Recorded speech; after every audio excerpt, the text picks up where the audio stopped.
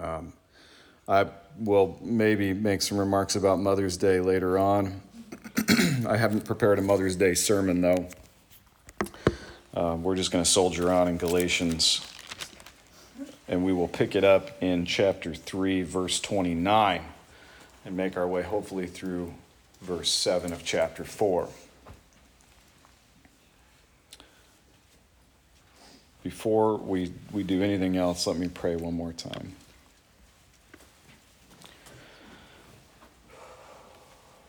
Our Father, we adore you, and we come before you this morning grateful for a day that is set aside for us to do that very thing, to worship you and to make much of you. It's medicine for our souls and a balm for our hearts to just stop fixating on us for a few minutes and fixate on you. And you knew that, which is why you ordained moments like this, where your people can gather together and encourage one another and praise and worship you. We pray that as we open your word and read it and study it this morning, Jesus, you would reveal yourself to us afresh or for the first time for some. Holy Spirit, we ask that you would move through this place in an undeniable way, that hearts and minds would be changed and it would be observable to the human eye. And we ask for this with the corresponding trepidation, recognizing that there are things we have come in here with this morning that we need to lay down and leave at the foot of the cross and the throne of grace. So would you loosen our grip and help us to be malleable, to change as you would have us change. And Father, help us to have the humility to do it where we can see one another doing it. Use your word now, we pray, in Jesus' beautiful name. God's people said, amen. Amen. Galatians chapter 3, verse 29 says, "If you are Christ's, then you are Abraham's offspring, heirs according to promise." I mean that the heir, as long as he is a child, is no different from a slave, though he is the owner of everything. But he's under guardians and managers until the day set by his father. In the same way, we also, when we were children, were enslaved to the elementary principles of the world. But when the fullness of time had come, and God sent forth his Son, born of a woman, born under the law, to redeem those who were under the law, so that we might receive adoption as sons. And because you are sons, God has sent the Spirit of his Son into our hearts, crying, "Abba, Father." So you are no longer a slave, but a son, and if a son, then an heir through God. Woo, that was loud. Last week, we followed along as Paul answered what I think is kind of the burning question. It stands to reason. As you work through the fact that justification is apart from the law, you're left then with this wondering about, okay, then what is the purpose of the law if it's not that? And so looking at Romans 7 alongside Galatians 3, we saw that a big part of the reason for the law is to bring us to a place where we realize just how sinful we really are. And the law does this by setting up buoys and boundaries along the way in the experience of our human lives, which, we immediately fixate on with a burning desire to go past. Buoys and boundaries that as soon as we see them, like when you go swimming as a young man, and there's buoys set up for whatever reason on the lake that say, don't go past this, what do you immediately do as a young man is not too far, but you go past it. I can walk by 1,000 yards, meaning front yards, and never have any desire to traipse on the grass until somebody puts a sign up that says, keep off grass. Right? That's the way the law works. It shows us just how sinful we are. It's not the fault of the law. It's the fault of our hearts. So by constantly and consistently exposing our iniquity, which is our bent toward sinning of all kinds, the law serves as a tutor or a guide or a pedagogue, which is a word we don't use anymore. A pedagogue in ancient society was someone appointed by wealthy parents to follow their sons around and beat them when they got out of line. Some of us were made for that job. So we have this pedagogue beating us every time we got out of line until we finally recognize the truth. And the truth is, I am always out of line. That's what the law shows us. Therefore, the law is a tutor to lead us to Christ, whom we reach often bloodied and beaten by that tutor and that guide. Because the law by itself is merciless. The law by itself is God's requirement devoid of God's covenant. The law is by itself God's demand divided from God's desire for us. It communicates nothing about the Lord's heart for us as people. It only communicates his demand of us as people. But, says Paul, now that faith has come, we are no longer under a tutor. YouTube and TikTok are alike in this very important way. Groups of geniuses have gotten together and come up with, they call them algorithms, that identify what you are into in order to show you more of it so that you'll keep watching. Evidently, I didn't know this about myself. Evidently, TikTok has discovered that I am profoundly and ceaselessly interested in sheepdog videos. Because they keep coming up. Am I the only one? So it's a me thing.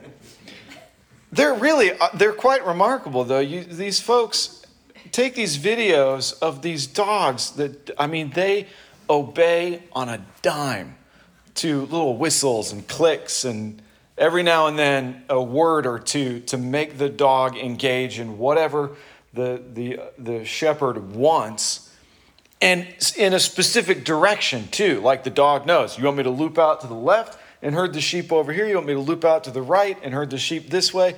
But the funniest thing to me is, I imagine that the sheep have to know, like, the dog is cool, right? But they're overwhelmed as the dog is, looping around and hurting them with the desire to run away from it. They've got to know that the dog's not going to hurt them, but they still run from it, right? And a big gaggle of sheep, just wherever the dog is, that's where the sheep aren't. And that's how the sheep moves, or the dog moves the sheep where the shepherd wants them to go. I think if Paul could have seen sheepdogs, he would have used that as his illustration of the law, because that's what the law does to us until we come finally into the fold of the shepherd. Herded by the dog to the master, relentlessly pursued by what seems to us a dangerous predator, the law.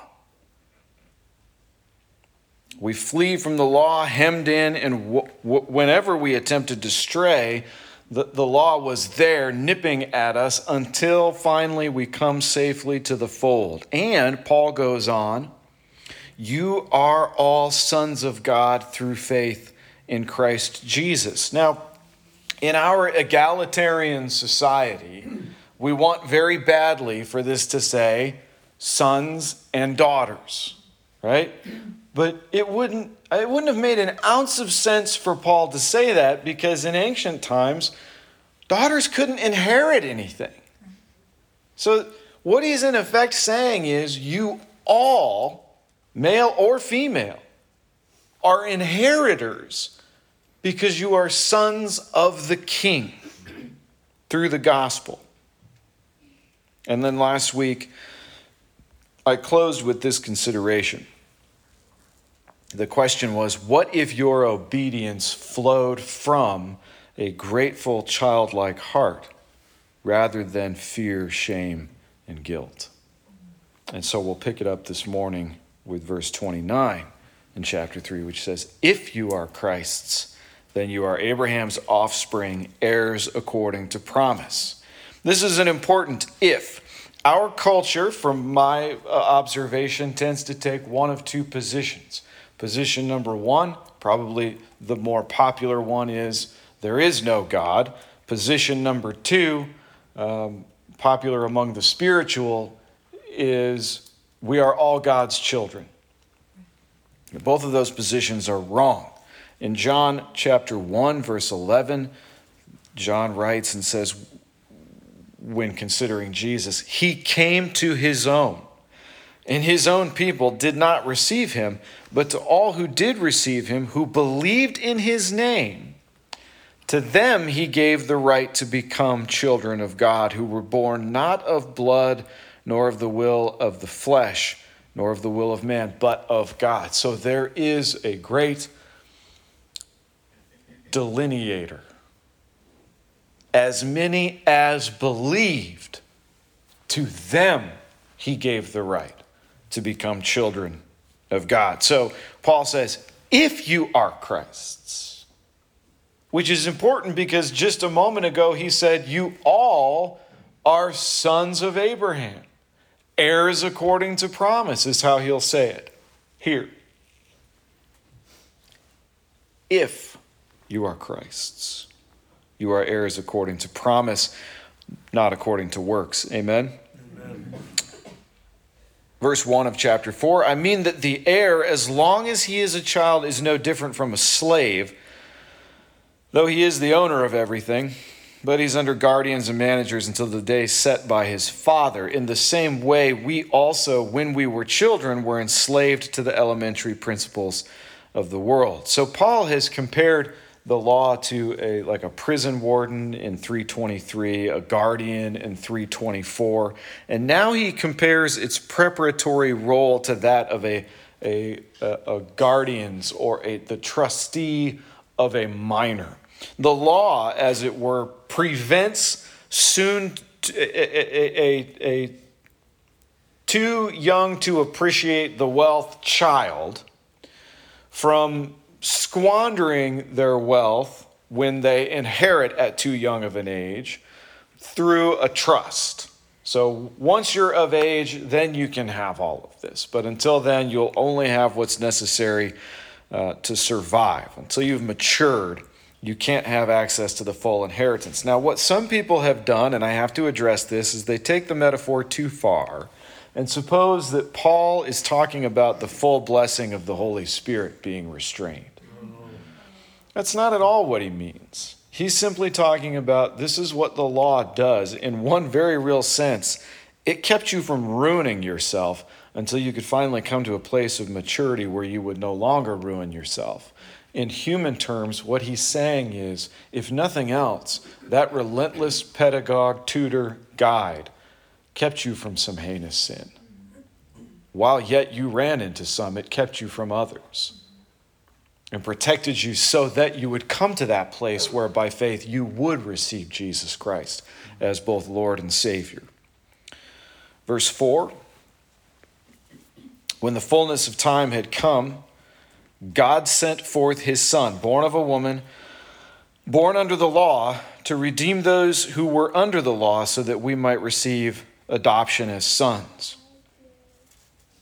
When the fullness of time had come means the time that God, who is sovereign, set over all things. He's sovereign, and he established for us, because we are finite, he established for us time. this linear movement that we make through history, right? God exists outside of time. Don't know how that works, but he is both in this moment and the last one and the one that's yet to come. But he established the boundaries of time, and then when he determined that the fullness of this temporal reality had come, he sent forth his Son, which means that the gospel is born out of the heart of God. Too many Christians have this idea, and I know I've addressed this before. You'll hear me address it again because I think it's important. Too many Christians have this idea that God is like most accurately depicted in the Old Testament, like an angry wizard stomping around setting things on fire. And then Jesus is the kinder, gentler version of God portrayed in the New Testament, who's just floating around on fairy wings, sprinkling love dust on everyone. The reality is that the Father and the Son covenanted together before the beginning of time to redeem us through the gospel. The Son was sent from a heart of love that the Father has for sinners. It's not as though Jesus, realizing that God was angry, snuck out of heaven and came down and did this intercessory work, this substitutionary atonement, and now, as much as God would like to still be angry with us, he just can't. No. In the fullness of time, he sent forth his Son, born of a woman. Women, take note. This plan of God,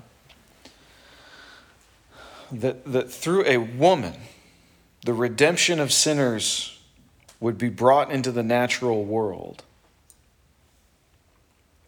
This plan of God, that through a woman, the redemption of sinners would be brought into the natural world, resonates in sympathetic harmony with the heartbreak and the horror of Genesis 3. Perhaps no more fitting text for a Mother's Day sermon, which this most certainly is not, but this one, to find encouragement as a mother here. It was Eve who first came under the spell of legalism and licentiousness. When the serpent insinuated that the heart of God was miserly, she came to God's defense. Indeed, has God said that he put you in this garden filled with all these trees and all this fruit and said you can't eat any of it? Well, she knew hermeneutics, man, and she wasn't going to be taken in like that. So she said, no. He didn't say we can't eat from any of it. He said of that one we can't eat. And the devil clapped his hands in glee as she fell right into his trap. And he invited her to take license instead. Fixate on the one thing, the keep off grass sign, the buoy. The warning. Don't do that. Don't do that or you'll die. Do this and you'll live. Don't do that. And the devil says to her, you're not going to die. God knows that in the day you eat of it, you'll become like him. And he doesn't want you to know everything that he knows. It was a woman who took license. She couldn't have known what God meant when he said, I will surely multiply your pain in childbearing. In pain you shall bring forth children. Your desire shall be contrary to your husband, but he shall rule over you. She couldn't have known. In the moments when that curse was being spoken, she could not have known what all that meant. But how unsettling must it have been for her after her husband just threw her under the bus, after her husband didn't step in and deal with the devil because, oh, by the way, he was there with her while all this was going on, to then hear from the lips of her Creator, if God has lips in that moment, I don't know, I guess not, but the voice of her Creator saying, your pain is going to be multiplied in childbirth, and your desire is going to be at odds with your husband's, but he's going to rule over you. She couldn't have known what that meant, but she understood when her sons were born. She understood when they were sick. Oh, a mom understands the pain of raising children, doesn't she? When they go off out of the fold and break her motherly heart by being sinful. She understood when one of them killed the other. That curse. And she certainly understood when she breathed her last breath on this earth. Then, 4,000 years later, Mary understood too as she delivered her first son. She understood pain. On that cold night with no bed to give birth in a stable. She understood when Jesus got left behind at the temple and she didn't know where he was and she feared that she had lost the Son of God. Like, moms, you think you know what it's like to panic over where your kid is? Imagine Mary, 2 days later, looking back and going, Jesus isn't with the caravan? There was no find my.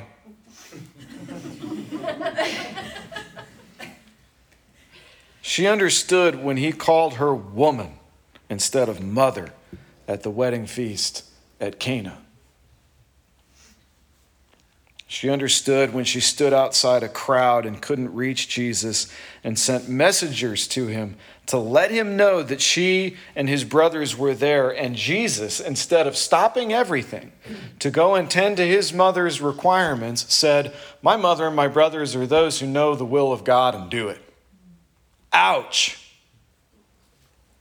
She knew.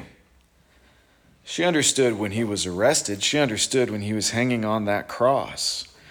God ordained redemption through a son born to a woman.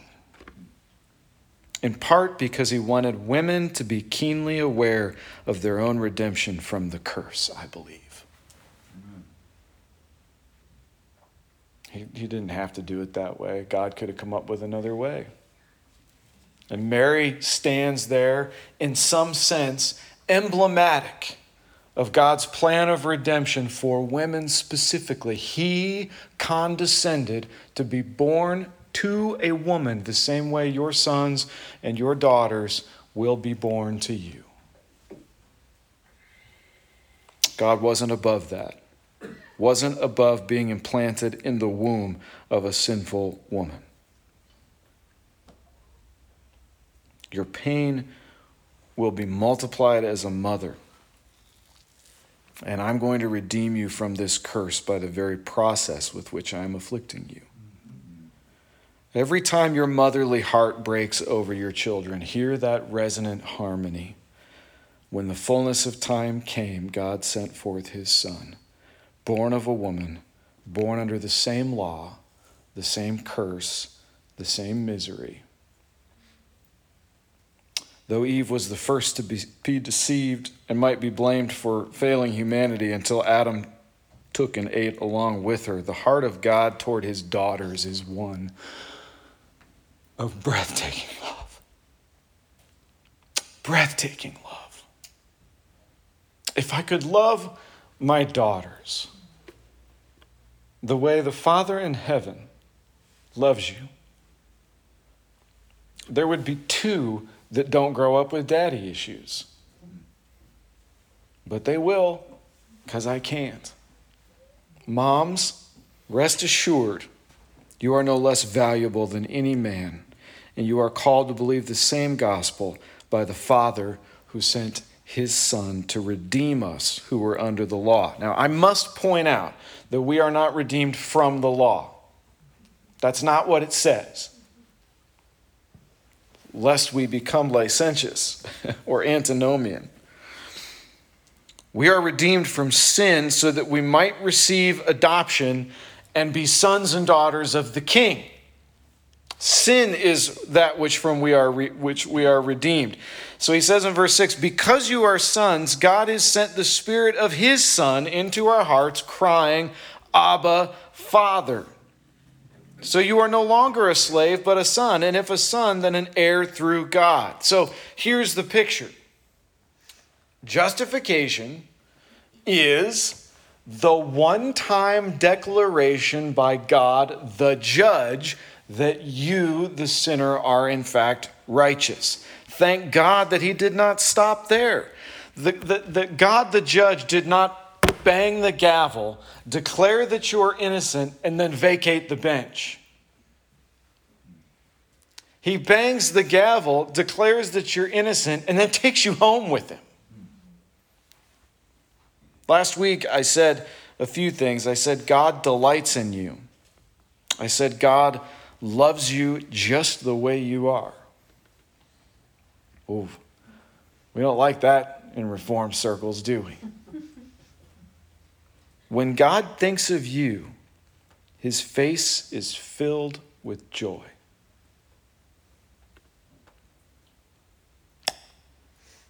When he sees you living your day-to-day life, he is filled with pleasure. He loves being in your company. He loves to hear your prayers. When he looks at you, what he sees, point of fact, is a delightful son or daughter, if you are Christ's. And this week, after weeks now of saying that the difference between the pit of legalism and the pit of licentiousness is the difference between those things and being saved is relationship with God. You might have doubted me, or maybe you thought I was oversimplifying. Maybe you thought I was playing a little fast and loose with the gospel, but look where Paul has just taken us. Adoption as sons. That means relationship. Amen. To prove my point, let's look together at Luke 15.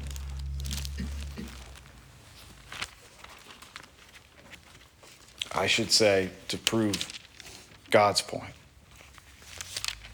if I can be so bold. Luke chapter 15, beginning at verse 11. Jesus is talking. And he said, there was a woman who had 2 sons. And the younger of them said, there was a man who had 2 sons. That would be interesting for multiple reasons. The younger of them said to his father, Father, give me the share of the property that's coming to me. Now, if you're at all familiar with the Gospels, then you're already thinking of the application in the different messages that you've probably heard from, like Vacation Bible School on up in Christianity, the different application that you've heard of this parable, this story that Jesus tells. And I've probably preached 2 sermons in my life on Luke 15. The first one was close to right. The second one was closer to right. And this one is the closest yet that I've come, because the application is more consistent with the rest of Christology than anything else I've come up with. And it didn't come to me until last night out of the blue while I was sitting at the dinner table. It just popped into my head. Oh, it's not only not the prodigal son parable. It's not only that it's the parable of the older brother. That's true.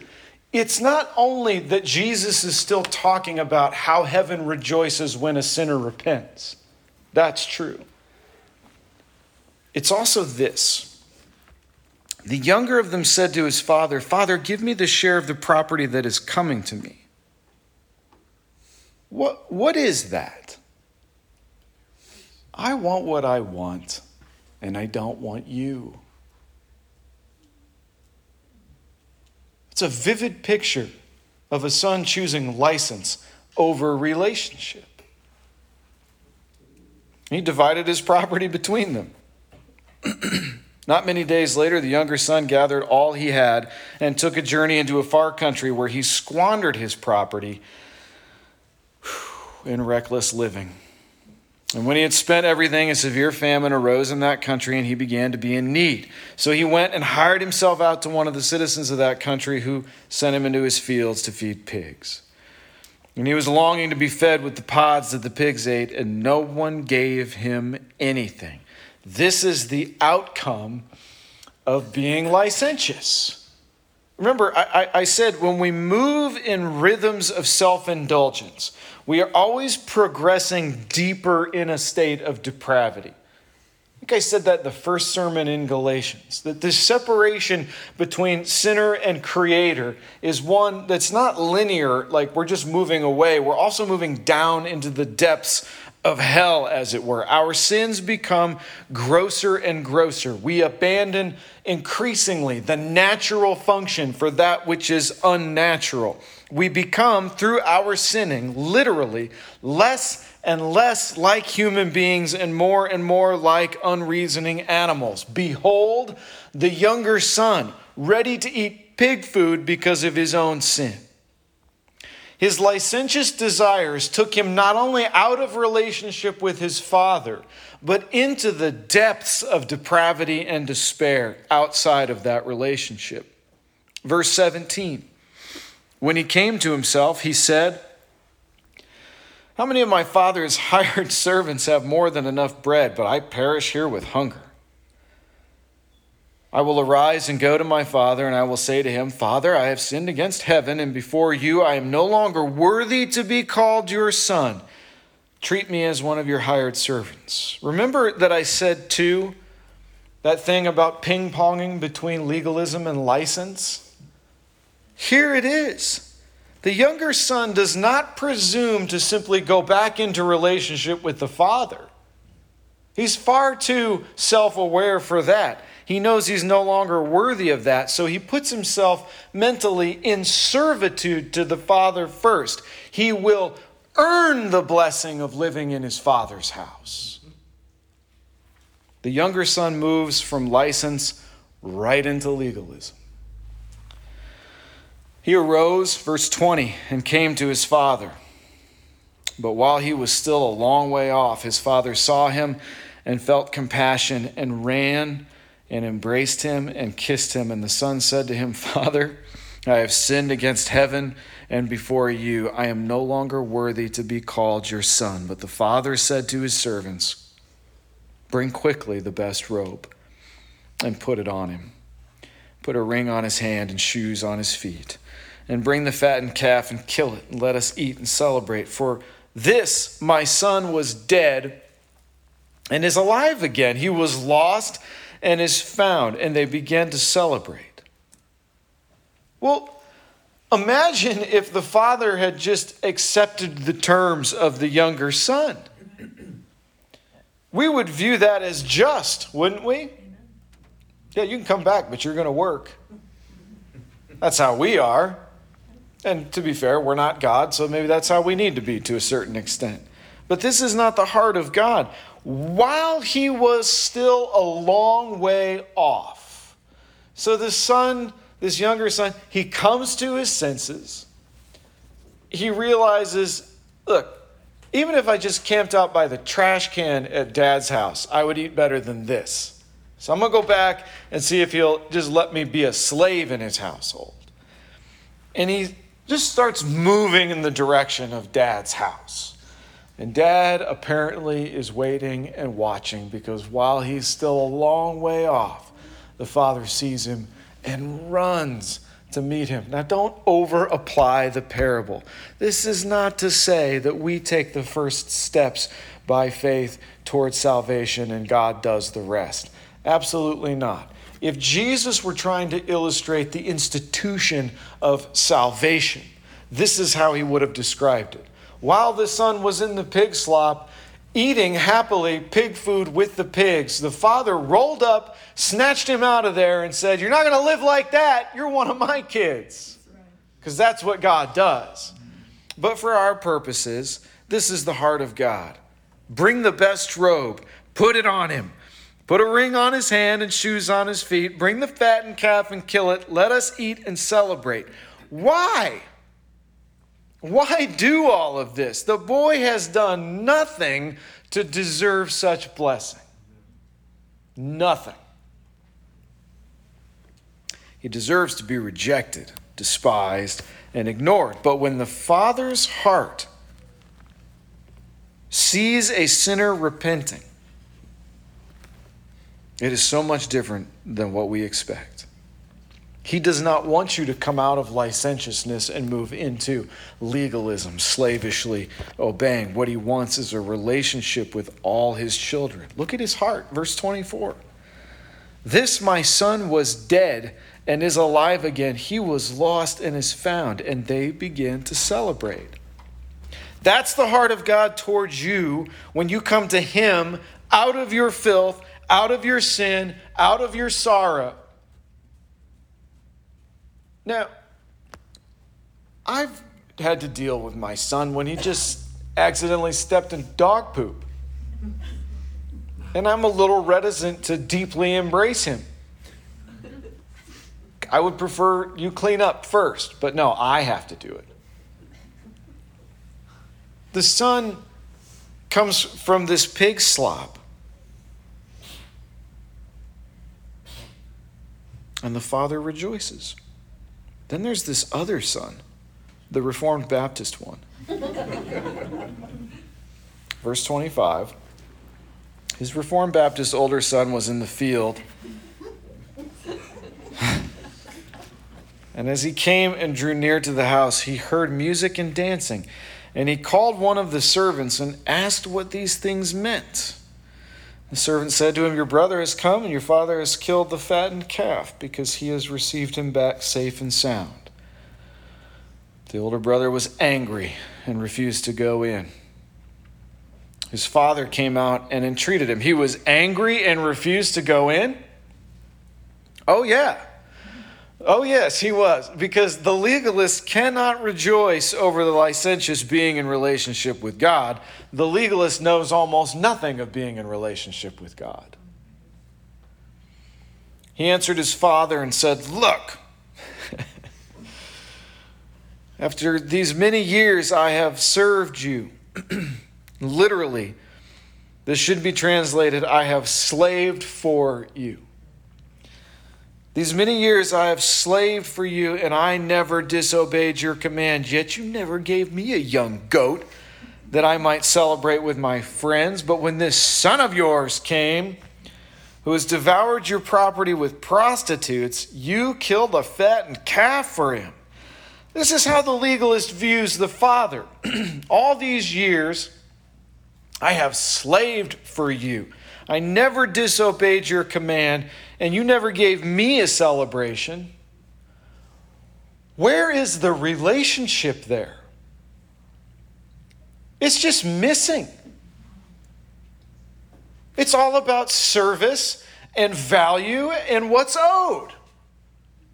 This is economics. This is not a relationship. Where is the legalist's delight in the Father? It doesn't exist. He doesn't have a relationship with the Father. There he has been all this time, slaving away for the Father, doing exactly what he thinks the Father wants him to do. Why? One reason, so that he can prove that he's better than that other son, and thereby attain the righteousness which he cannot. He, like the younger son, just wants the father's stuff. Where's my goat? Where's my party? Give me what you owe me. There's no difference between these two other than the younger one came out of the gate saying it. Give me my share of the inheritance. I'm out. It's the same thing that the legalist says. It's the same heart which the younger son had in the beginning, but cloaked in the law. And the father responds, verse 31, son, you are always with me, and all that I have is yours. It was fitting to celebrate and be glad, for this your brother was dead and is alive. He was lost and is found.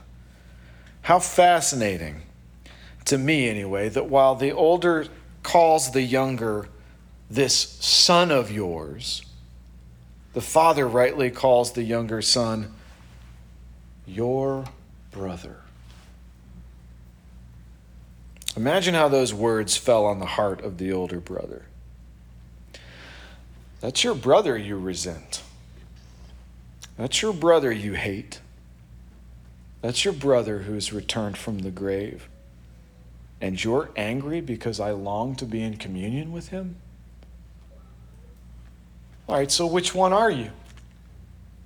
Left to yourself, I don't mean to insinuate anything, but we tend towards one of these two, generally speaking, more than the other, right? Give me what's mine, I'm out of here. Or I stayed and you owe me. Like, which Christian are you? Because what God would have you understand is that he wants to be in relationship with you, licentious person. He wants to be in relationship with you too, you legalist. And if you would like to change and not be that which you are bent toward being, the only way it's going to happen is if you are in relationship, in fellowship with God the Father. So the cure? Well, we'll see in the coming weeks how profound this doctrine of adoption is, because Paul's nowhere near done. Let's pray.